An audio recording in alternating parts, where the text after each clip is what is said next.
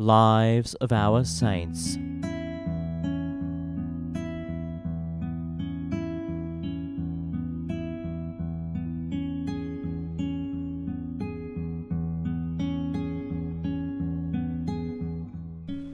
Saint Epiphanius was present at the First Ecumenical Council, which was held in Nicaea in 325 AD, and he was renowned by all for his pious life and miracle working. His fame was so well known that the Emperor Constantius ordered that a likeness of Epiphanius be made during the saint's lifetime.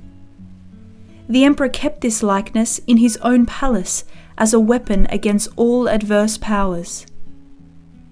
Once, upon returning from Constantinople, Epiphanius was attacked in a narrow gorge by heretics and was thrown from the road into the mud. At that moment, a woman from that group struck him on the head with a stone, and thus the saint died.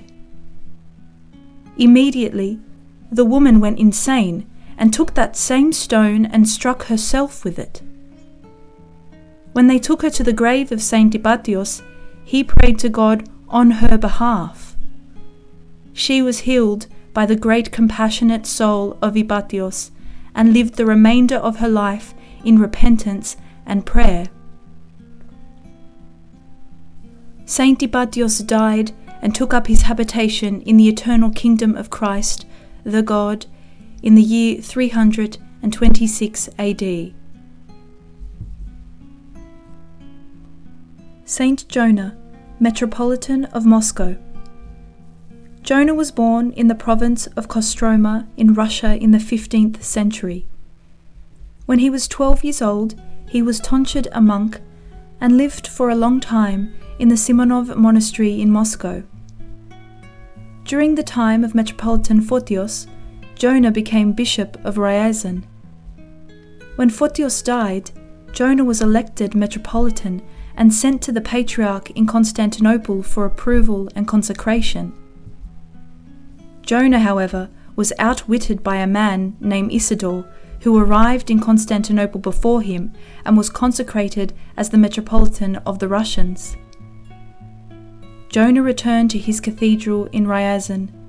The malicious Isidore ended his rule as Metropolitan in an evil manner. Isidore attended the Council of Florence in 1439 AD, and only after 3 years did he return to Moscow. Everyone attacked him as an apostate of orthodoxy, and he was banished. It is unknown where he ended his life. Jonah, the good and wise shepherd, ascended the Metropolitan's throne.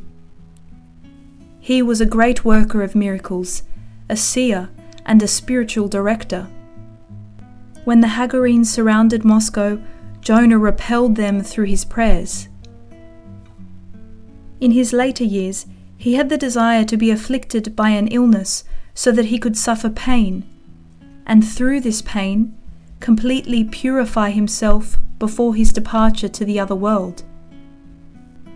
According to his desire, God permitted wounds on his feet, which was foretold in a vision to a certain priest, James.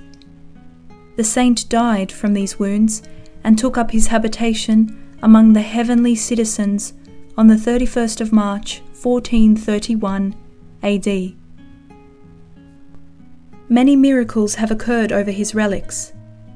A certain mute, by the name of John, was brought before the relics of the saint.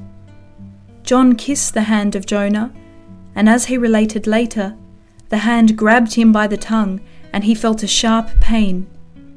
When the hand released his tongue, John returned to those people who had brought him and began to talk, as though he had never been mute. The Hieromartyr Ordus.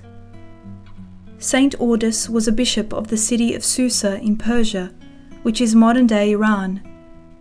He was beheaded for Christ in 418 AD by Emperor Yezdegerd. His deacon, Saint Benjamin, was released by the tormentors with the understanding that he would never preach the gospel again. In the beginning he agreed, But Benjamin's heart could not endure this, and he continued to spread the truth of Christ among the people. For this, Benjamin was captured and slain 3 years after the death of Saint Ordus in the year 421 AD. The Venerable Apollonius. Apollonius was a renowned Egyptian ascetic. In his 15th year, he renounced the world and withdrew to a mountain where he lived for 40 years, eating only wild plants. Afterward, he established a monastery in which 500 monks lived. He died peacefully in the year 395 AD.